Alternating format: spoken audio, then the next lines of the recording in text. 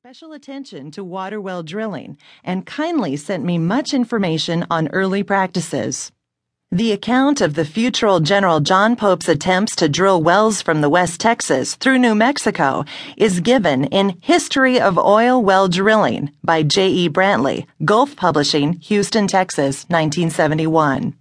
Alden Hayes, friend, neighbor, and previous owner of my home who replaced the windmill with an electric pump, talked firsthand about maintenance. Uncle Lou and my cousin, Jack Salmon, investigated the remaining tower and showed me how the winch positioned the wheel. Alden also told me about building fence, which is much harder with our rocky soil where a post hole digger won't work. It would have worked on those high plains, so for instruction in using one, I turned to Don Worcester of Aledo, Texas, whose graduate students came to believe that PhD stands for post hole digger. The damage hail wrought to cattle, horses, and crops is documented in many places. A couple of minutes of hail could completely destroy a year's corn or wheat. However, there was truly a rural neighborhood whose people, after losing all their crops and a number of cattle, gathered up the big hailstones and, just as the wedding party in this book do, made ice cream.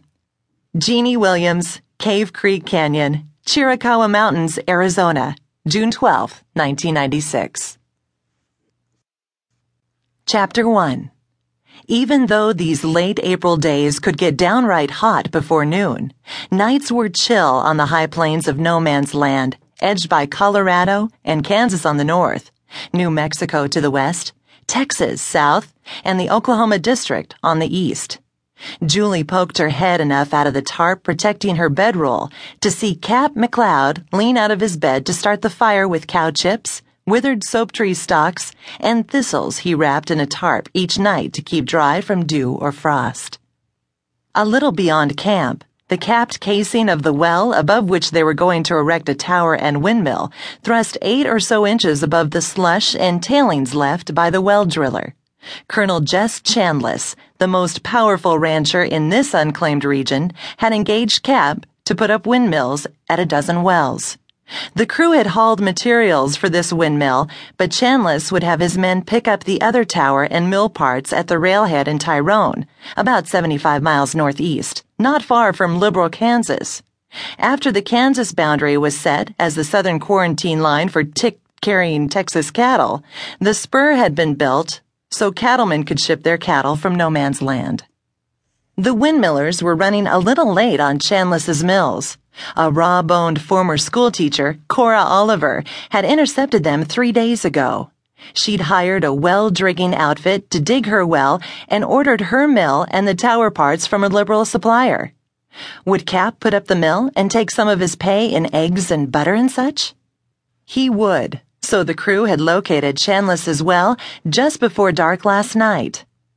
Now, with the skill born of thousands of such mornings, Cap got the fire going, adding slats from a windmill packing crate for staying power. What clothes he hadn't slept in, he pulled on beneath his tarp, then sat on top of it to lace up his boots. His rust and white-spotted hound, Lemoyne, poked his long muzzle out from under the tarp, mournful eyes reproaching Cap for rousing him. Lemoyne never tried to crawl under the blankets, but he claimed equal rights to the tarp. Columbine gave her plaintive good morning bray. Absalom added his gruffer notes. To hush the duet, Cap had to go caress them. They were big mules, bred from the same gray sire that Cap proudly boasted was descended from royal gift, the jack sent to George Washington by the King of Spain and the pride of the first president's breeding program. Columbine's mother had been a Percheron, and Absalom's a Belgian. Having soothed his team, Cap ground coffee beans in the grinder permanently attached to the chuck box facing out from the back of the wagon.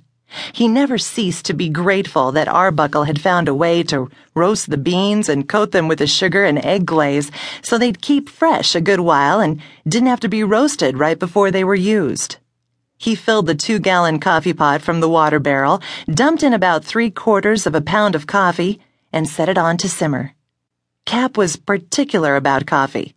He used only Arbuckles, and the pot had to be scrubbed clean every night. "By supper, that'll be strong enough to carry that pot away," he chuckled.